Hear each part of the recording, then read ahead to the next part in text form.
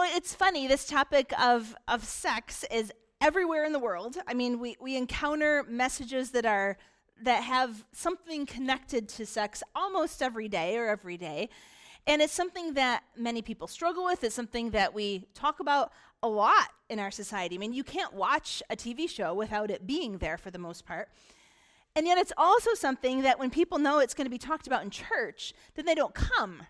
So there's, it's this funny thing of this huge big thing that's a part of our lives, and yet kind of this like, oh no, what's going to happen in church today? We have all sorts of arguments that people will say when they think about sexuality and spirituality and talking about the topic of sex in the church. Sometimes people will say, it's none of your business. Like, you stay out of my life. Like, get that church stuff, get your church rules out of it. This is none of your business. Some people will say, Christianity is about freedom. It's not about rules. Jesus came to set us free, so we shouldn't have to have rules about all this stuff. Some people would say, well, there's a hunger, there's this desire, so I need it. God wants me to be fulfilled. He wants me to have a full life, and so we tell ourselves that because I have a hunger or desire for something, then that hunger or desire has to be filled. Sometimes people will say, the sexual and the spiritual don't affect each other. Like, I can live a life for Jesus, I can live a faithful Christian life, and then, the sex part is different, but I'm doing the church thing. Some people would say, as long as there's consent, everything's fine. If everybody's consenting, that's really our only rule. If there's not consent, then you got a problem. But if there's consent, everything's fine. And some people would say, well, just everybody does it. Everybody's having sex. This is how it's supposed to be. It's just normal.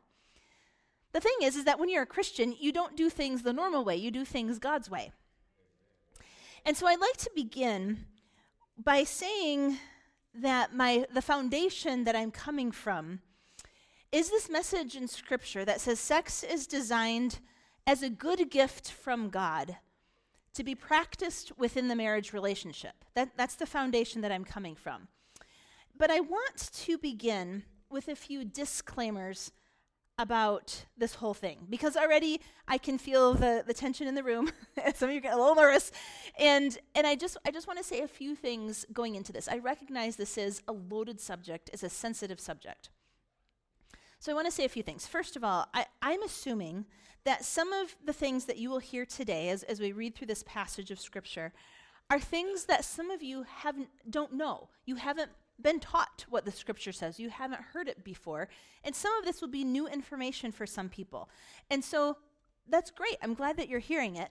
And I hope that you will hear the word of the Lord to you clearly and gently, and in the spirit that I believe the Holy Spirit wants you to hear it. There will be others of you who have heard this stuff before. And you'll hear the things that we're going to say today, and you're going to think, I already know all that stuff. I just don't agree with it. I don't like it. And to you, my hope for you would be that the Holy Spirit will speak to you as you need to. And that if there are any places where you are out of sync with God's word, that you will be able, that the Holy Spirit will call you into realignment with him in a new way. And there are others of you who have heard all this before, and not a single thing I'm going to say is going to be new, and some of you are going to be bored. And I really hope you will be. I hope there are lots of people who are bored with the sermon today, because there are things that you already know, things you've already been taught, and things that you're living by. And it'd be great if everybody could go away from today saying, yeah, I don't need any of this today, and I know this, and I'm doing this, and I mean, ideally that would be what we would all want. But I recognize that you'll be hearing these things from a variety of perspectives. My goal in all of this is to speak clearly and faithfully to Scripture, but also gently.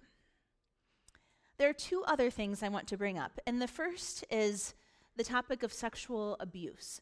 I'm not going to go into this today. We are not going to study it, but I do want to acknowledge that given the statistics that we know are out there, many in these services today have been in a place of experiencing sexual abuse.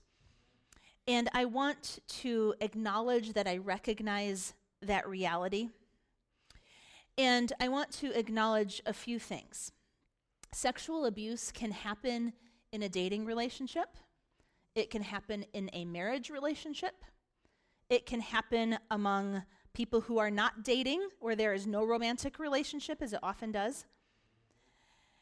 And I just want to say to those of you who are coming into today's service,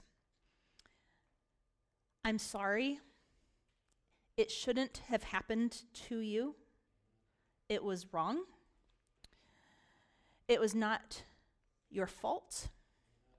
And no matter what people have told you, no matter how people have tried to twist the way of thinking, you did not invite it, and it is not your fault.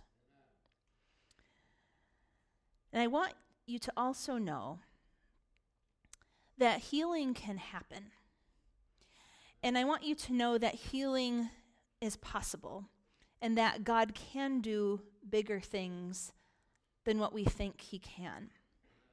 And I hope today that you will hear these words not with any shred of sense of a condemnation, but with a sense of hope for the restoration and the goodness that God wants to bring to you. The other sensitive topic I want to address is the issue of pornography. Statistics show us that many in our services are dealing with or have dealt with pornography. Again, this isn't something we're going to go into today, but I want you to be aware that it is on my mind as we go through the passage. And I want you to know, too, that it is a big deal, that it is something that God doesn't want for people. We've mentioned the Asbury outpourings and the revival that's been happening really around the nation. We've talked a little bit about that over the last few weeks. Jeezy just referenced it a minute ago. One of the things that one of the leaders there said, she was listing off things that God had done, and she said, I can't even tell you the numbers and numbers of high school students who have been here, who have been crying out to God for deliverance from pornography addictions. She said, it is absolutely everywhere. Parents, do whatever you can to protect your children. Do not let phones be in their bedrooms at night, lock things up. And she said, do whatever you can to take significant measures because it is a really big deal. It is not just a problem for children, it is a problem for adults, it is a problem for young adults, for senior adults, for men and for women. And so I just want you to know, freedom is possible. And God's desire for all of us is for something much bigger, much more whole, much more real, much more good than what pornography could ever do. So, with those things said and acknowledged, let's open up God's word together. And Holy Spirit, right now, I just acknowledge your presence among us. And pray, Holy Spirit, that in your perfect methods, you would minister to each of us as we need to hear. May we hear not the condemnation of the enemy, but the gentle and beautiful and redemptive conviction of your Holy Spirit, leading us to health and wholeness and new life. Amen. 1 Corinthians 6, verse 12, the Apostle Paul is quoting some of the things that the Corinthians have said. He said, you're saying these things, but let me respond to that. And he quotes them and he responds. He quotes them and he responds. And he's quoting them when he says, you say, I have the right to do anything, you say, but not everything is beneficial. I have the right to do anything, but I will not be mastered by anything. Sometimes we say, I can do what I want. None ya. Leave me alone. And somehow, some Christians have gotten this idea that there aren't moral restrictions on a Christian. We've gotten this idea that Christianity is about freedom, and so it's not about the rules, it's not about the legalism, it's not about that, and it's not about legalism, but Paul certainly had definite moral expectations for Christians. He had certain moral expectations for this is how we live, this is how we don't live, and he especially did not accept sexual immorality in the church. some have said, well, we have all this grace, and so, there's forgiveness, and Jesus forgives us, so let's just live how we want and live under the grace of God. Well, Romans 8 says, should we go on sinning so that we can have more grace and forgiveness? No, we have died to sin. How can we live in it any longer? And so we don't just do what we want. We seek to live within the moral parameters that God establishes because it's for our well-being and our wholeness and our flourishing. Sometimes people get offended by the church. And I'll talk a little bit more broadly than just city life here. But sometimes people say things like, well, the church puts all this on me, and the church has all these rules, and I'm just doing my thing, and the church is getting in my business, and I just wish they'd stop getting in my business. The church tells me who shouldn't have sex with. And I will say, there are times when the church has done this badly. I mean, I've heard stories about young women who have gotten pregnant and then are required to come and stand up in front of the congregation and publicly confess, I had sex outside of marriage, and then it's this whole big thing. And noticeably absent are any responsibilities for the fathers. And there's nothing wrong with public confession of sin. That's a great thing. That's a great thing. Here at City Life, we would never make people do that.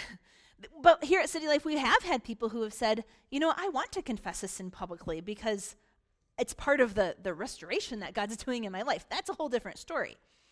So I'm not saying that churches have acted perfectly in all this stuff, but I will say that Christian churches have a responsibility to seek to be faithful to communicating God's word.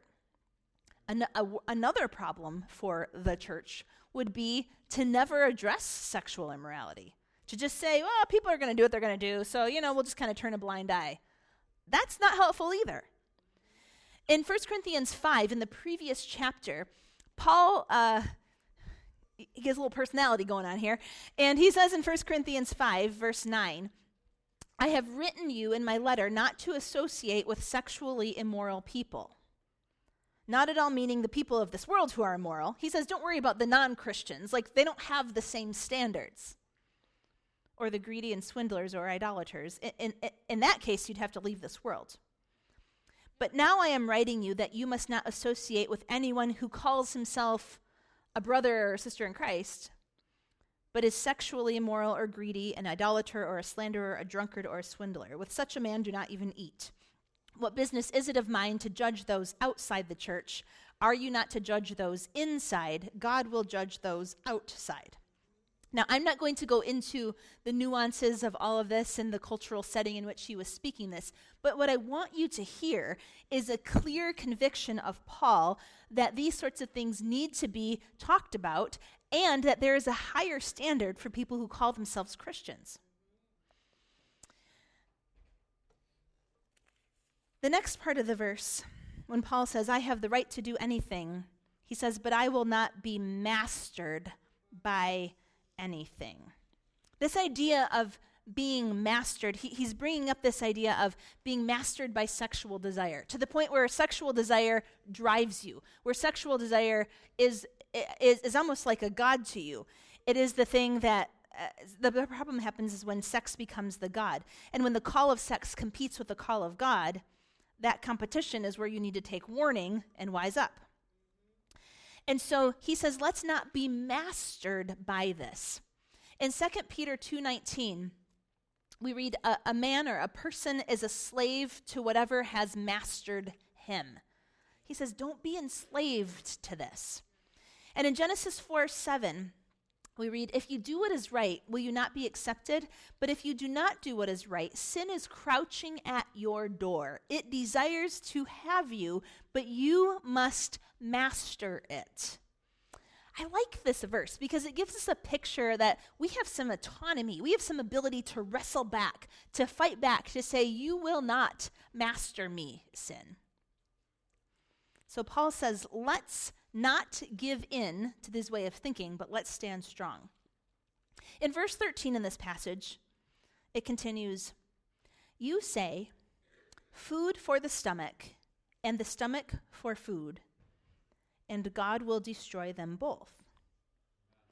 The body, however, is not meant for sexual immorality, but for the Lord, and the Lord for the body. By his power, God raised the Lord from the dead, and he will raise us also. Do you not know that your bodies are members of Christ himself? Food for the stomach, stomach for the food. It's this picture of indulgence. And we say, oh, I've got a hunger, so it's got to be filled. I really want it badly, so I have to have it. This hunger, it's part of my identity. It's part of who I am. It's part of me that must be filled. And if I'm going to be true to myself, I have to satisfy that hunger. Church, let me just tell you, we are all born with a series of hungers and desires that are not according to what God wants for us. It's called sin. It's called being under the fall. And just because we have those does not mean that we have to give in to them. Just because you have a hunger doesn't mean you have to fill it. Just because you have a hunger doesn't mean you have to fill it. Just because you have a hunger doesn't mean you have to fill it. Verse 13b says, the body is not meant for sexual immorality. You can't live without food or water for very long, but you can, and people have, lived without sex for long periods of time and not died.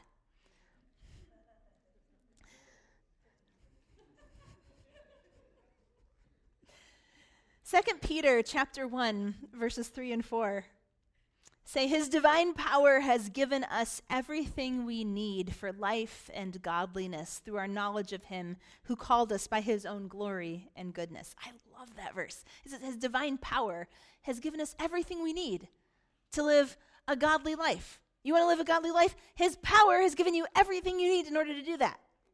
Verse 4, through these he has given us his very great and precious promises, so that through them you may participate in the divine nature and escape the corruption in the world caused by evil desires.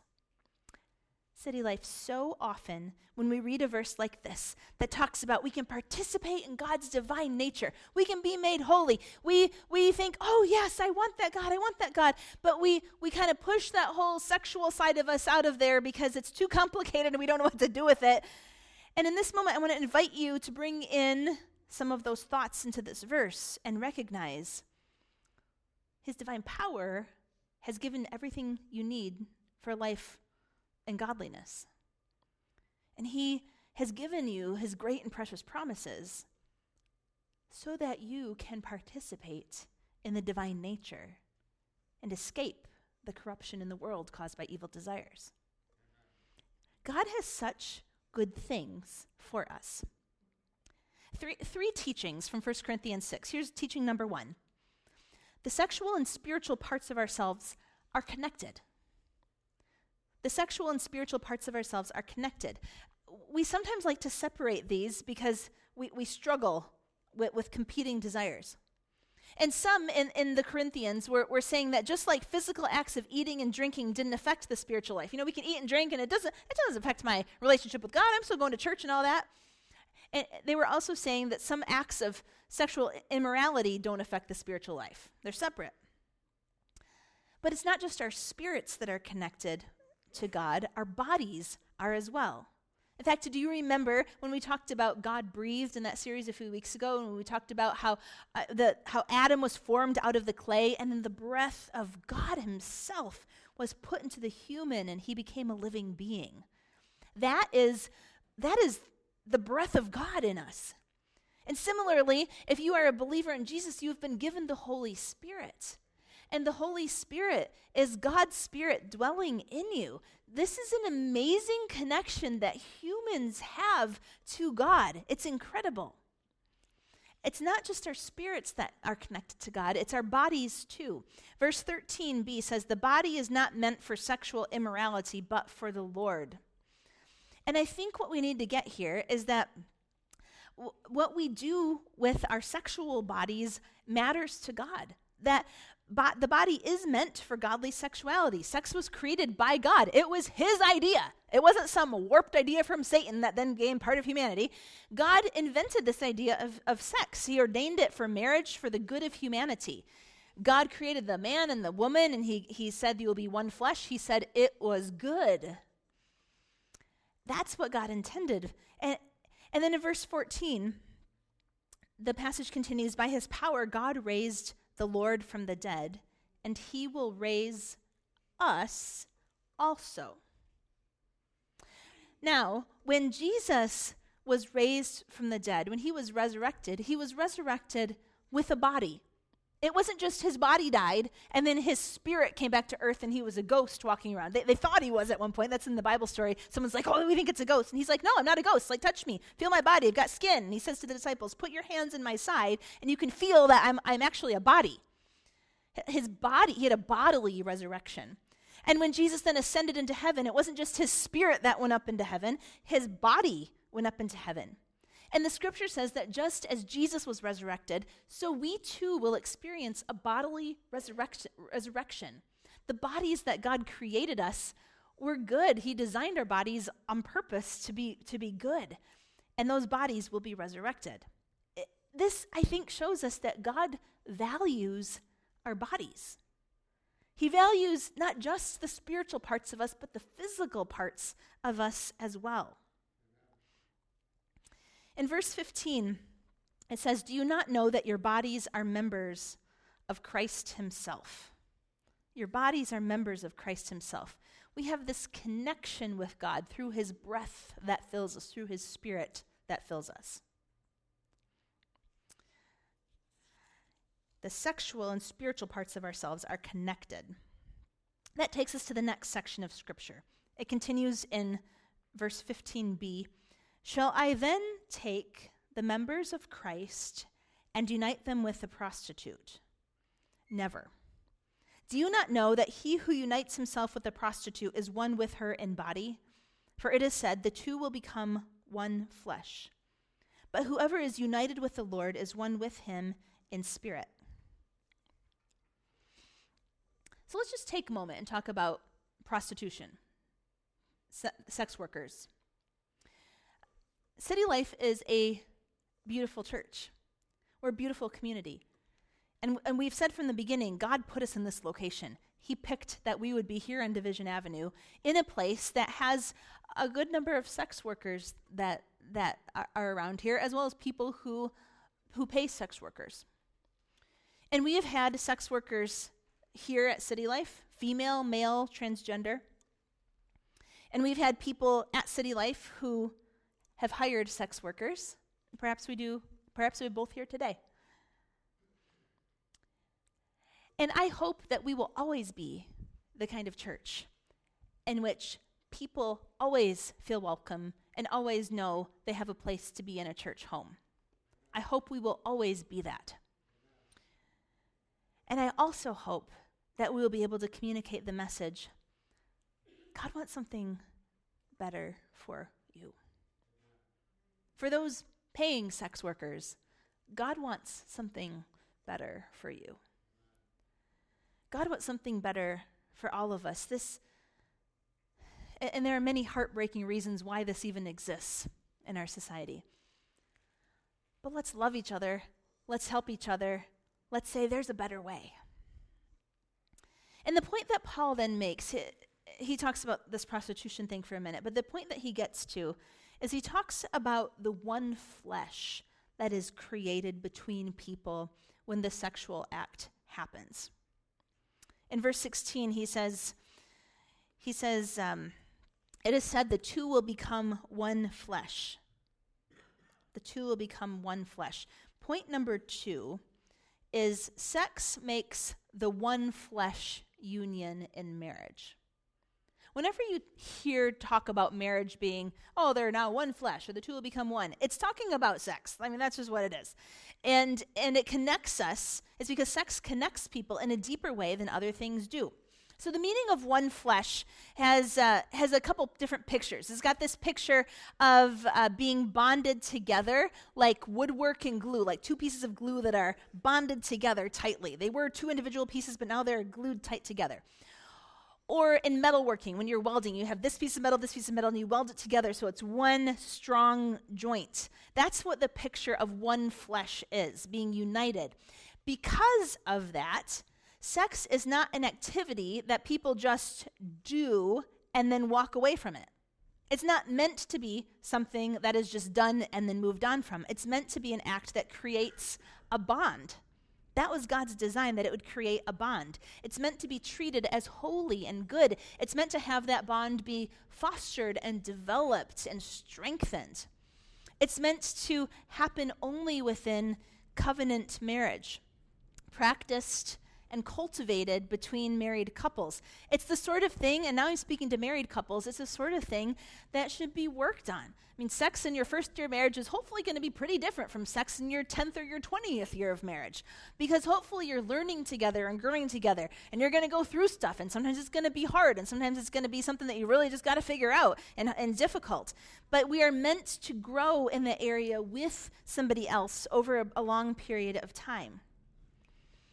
It takes communication and cooperation and a mutual self-giving love. There is this practice of one flesh.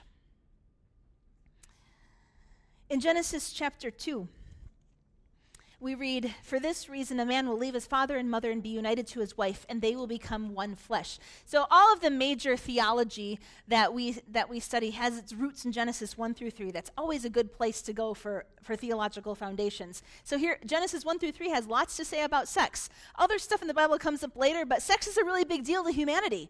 And so God defines early on, I gave humanity sex, and this is what I want it to look like, because this is how it will be so good. So he spells it out there. Then in Matthew, in the New Testament, it has Jesus talking about it. In Matthew 19, Jesus says, "Haven't you read that at the beginning the Creator made them male and female, and said, 'For this reason a man will leave his father and mother and be united to his wife, and the two will become one flesh'? So they are no longer two, but one." So Jesus here is specifically defining marriage as a one-flesh union marked by sexual difference. He's highlighting the two become one, male and female. There's a union of two bodies. And the interesting thing about this union of the two bodies becoming one flesh is that a new human being may emerge from the union. It's kind of interesting how that works.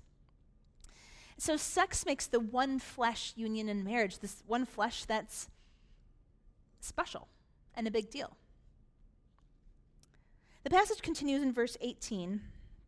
"Flee from sexual immorality. All other sins a person commits are outside the body, but whoever sins sexually sins against their own body."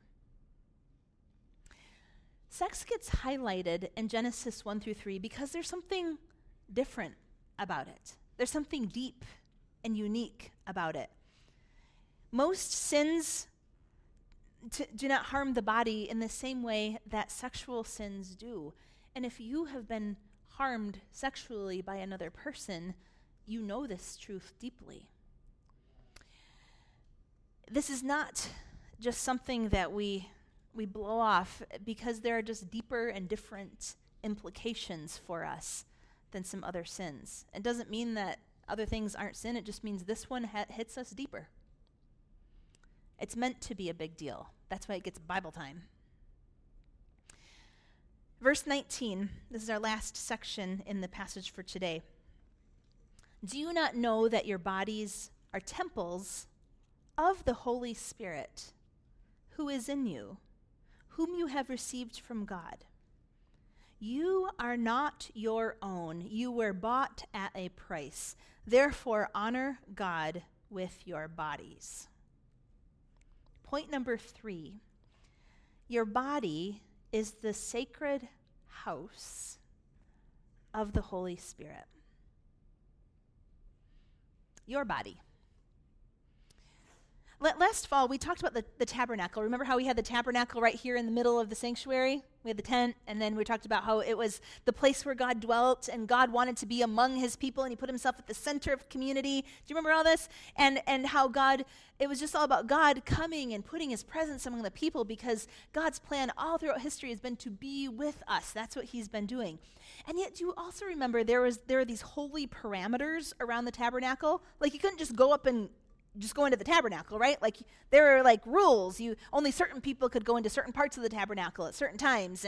And if you crossed those boundaries, you were crossing into the holiness of God, and it wasn't good for them. We had a lot of people kind of sizzle up, and then that was the end of that right there.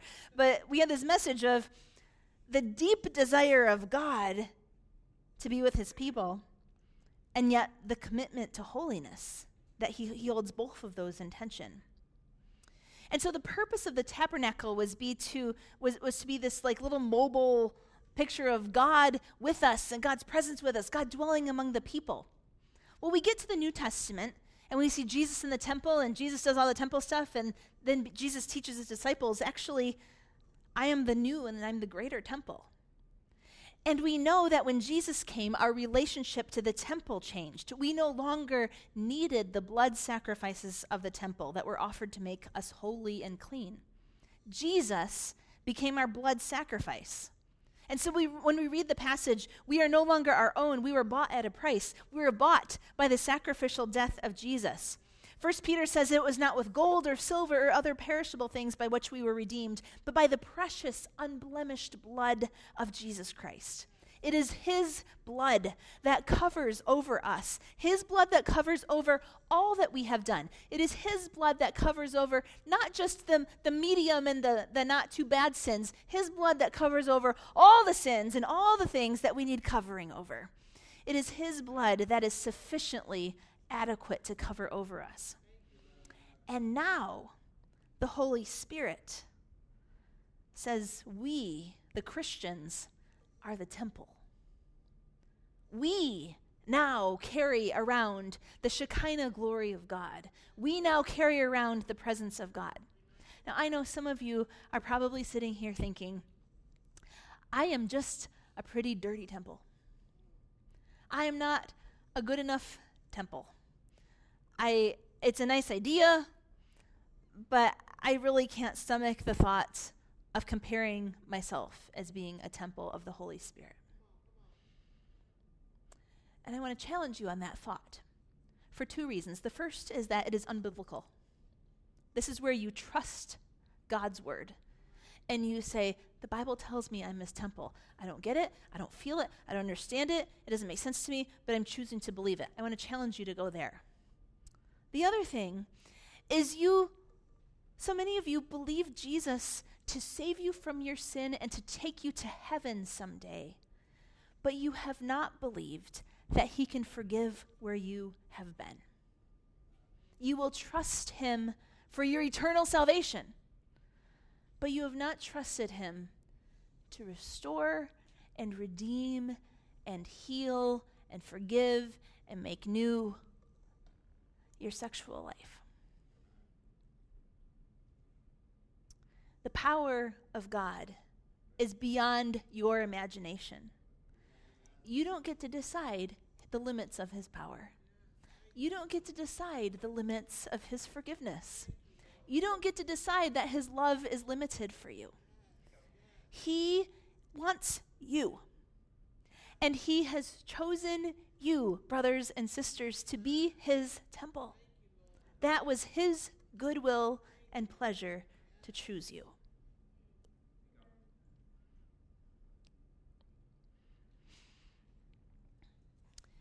For those struggling with guilt or shame, as we sang today, he knows your name. He knows your name. He knows you better than you know yourself. He knows that if we really understood how bad our stuff was, we would feel worse than what we do. He sees it even worse than we do. And yet God chose to make us believers into his temple. And I imagine, I was thinking about, as I was preparing this message and thinking about someday when we stand before Jesus, we'll stand before his throne. They call it the great and terrible day of the Lord, when we stand before the judgment of God. Every human will stand before God.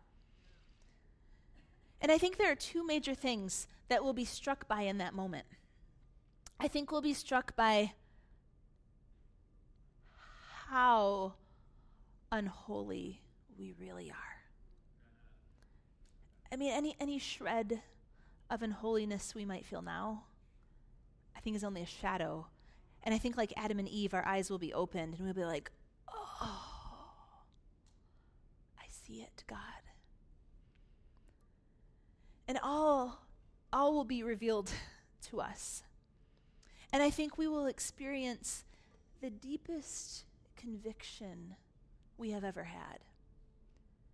But Adam and Eve's realization led to a desperate new beginning with not a lot of hope.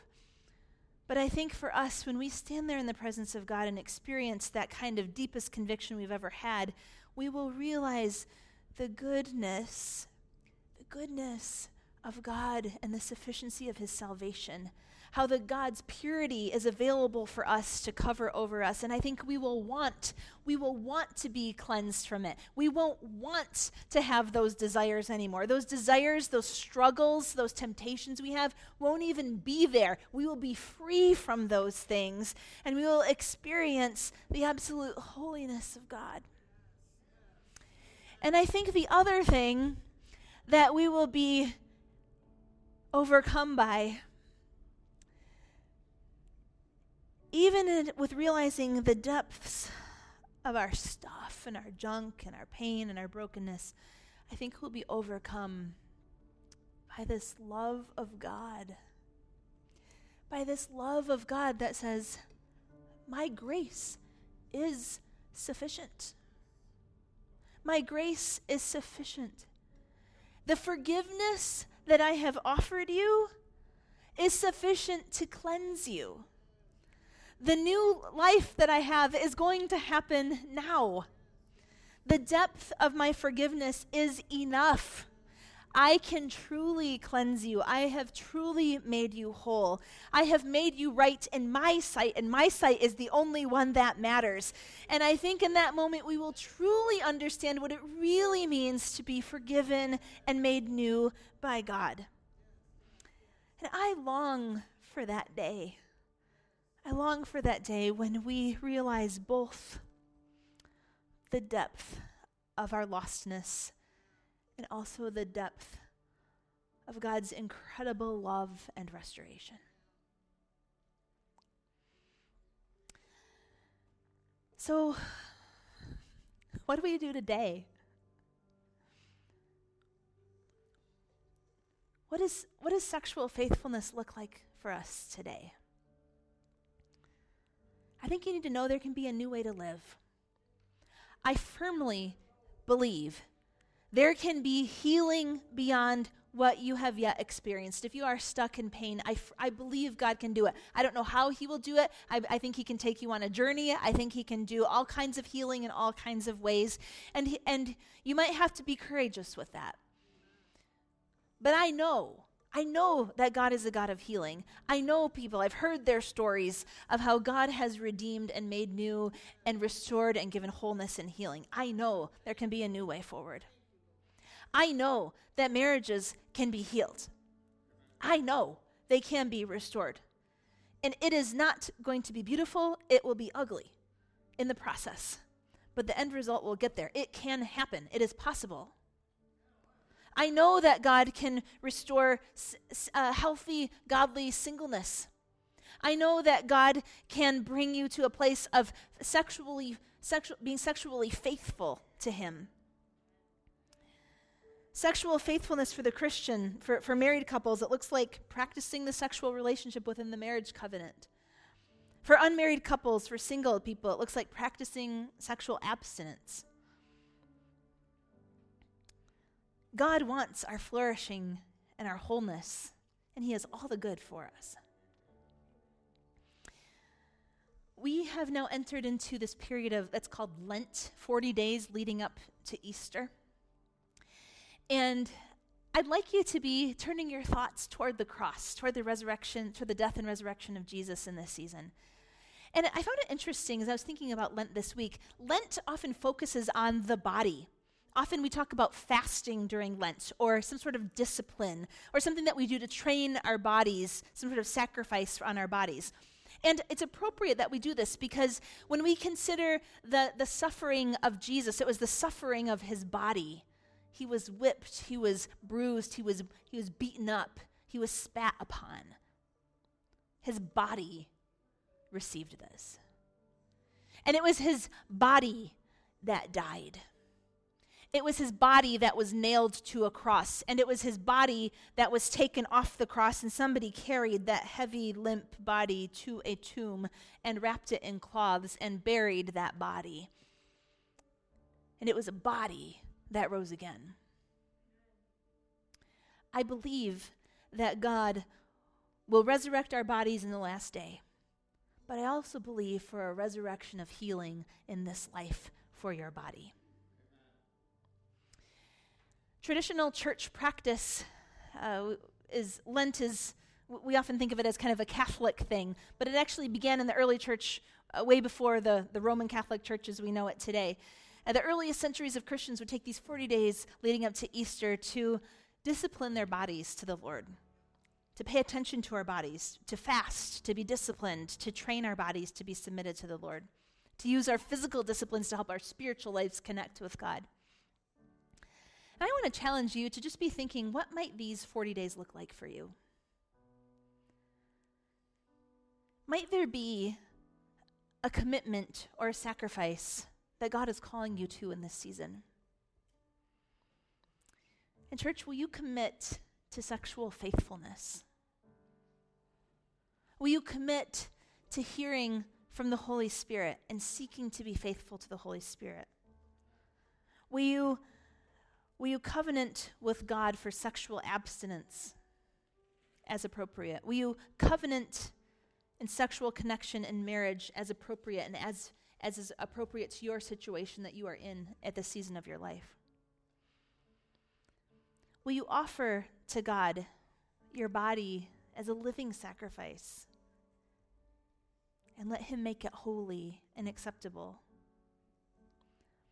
And maybe more than anything else, will you submit your will to God? And say, not my will, but yours be done. I am not my own. I've been bought at a price. And I belong to you, God, first and foremost.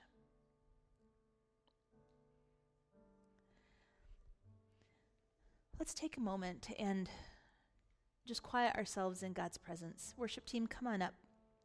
The worship team will sing just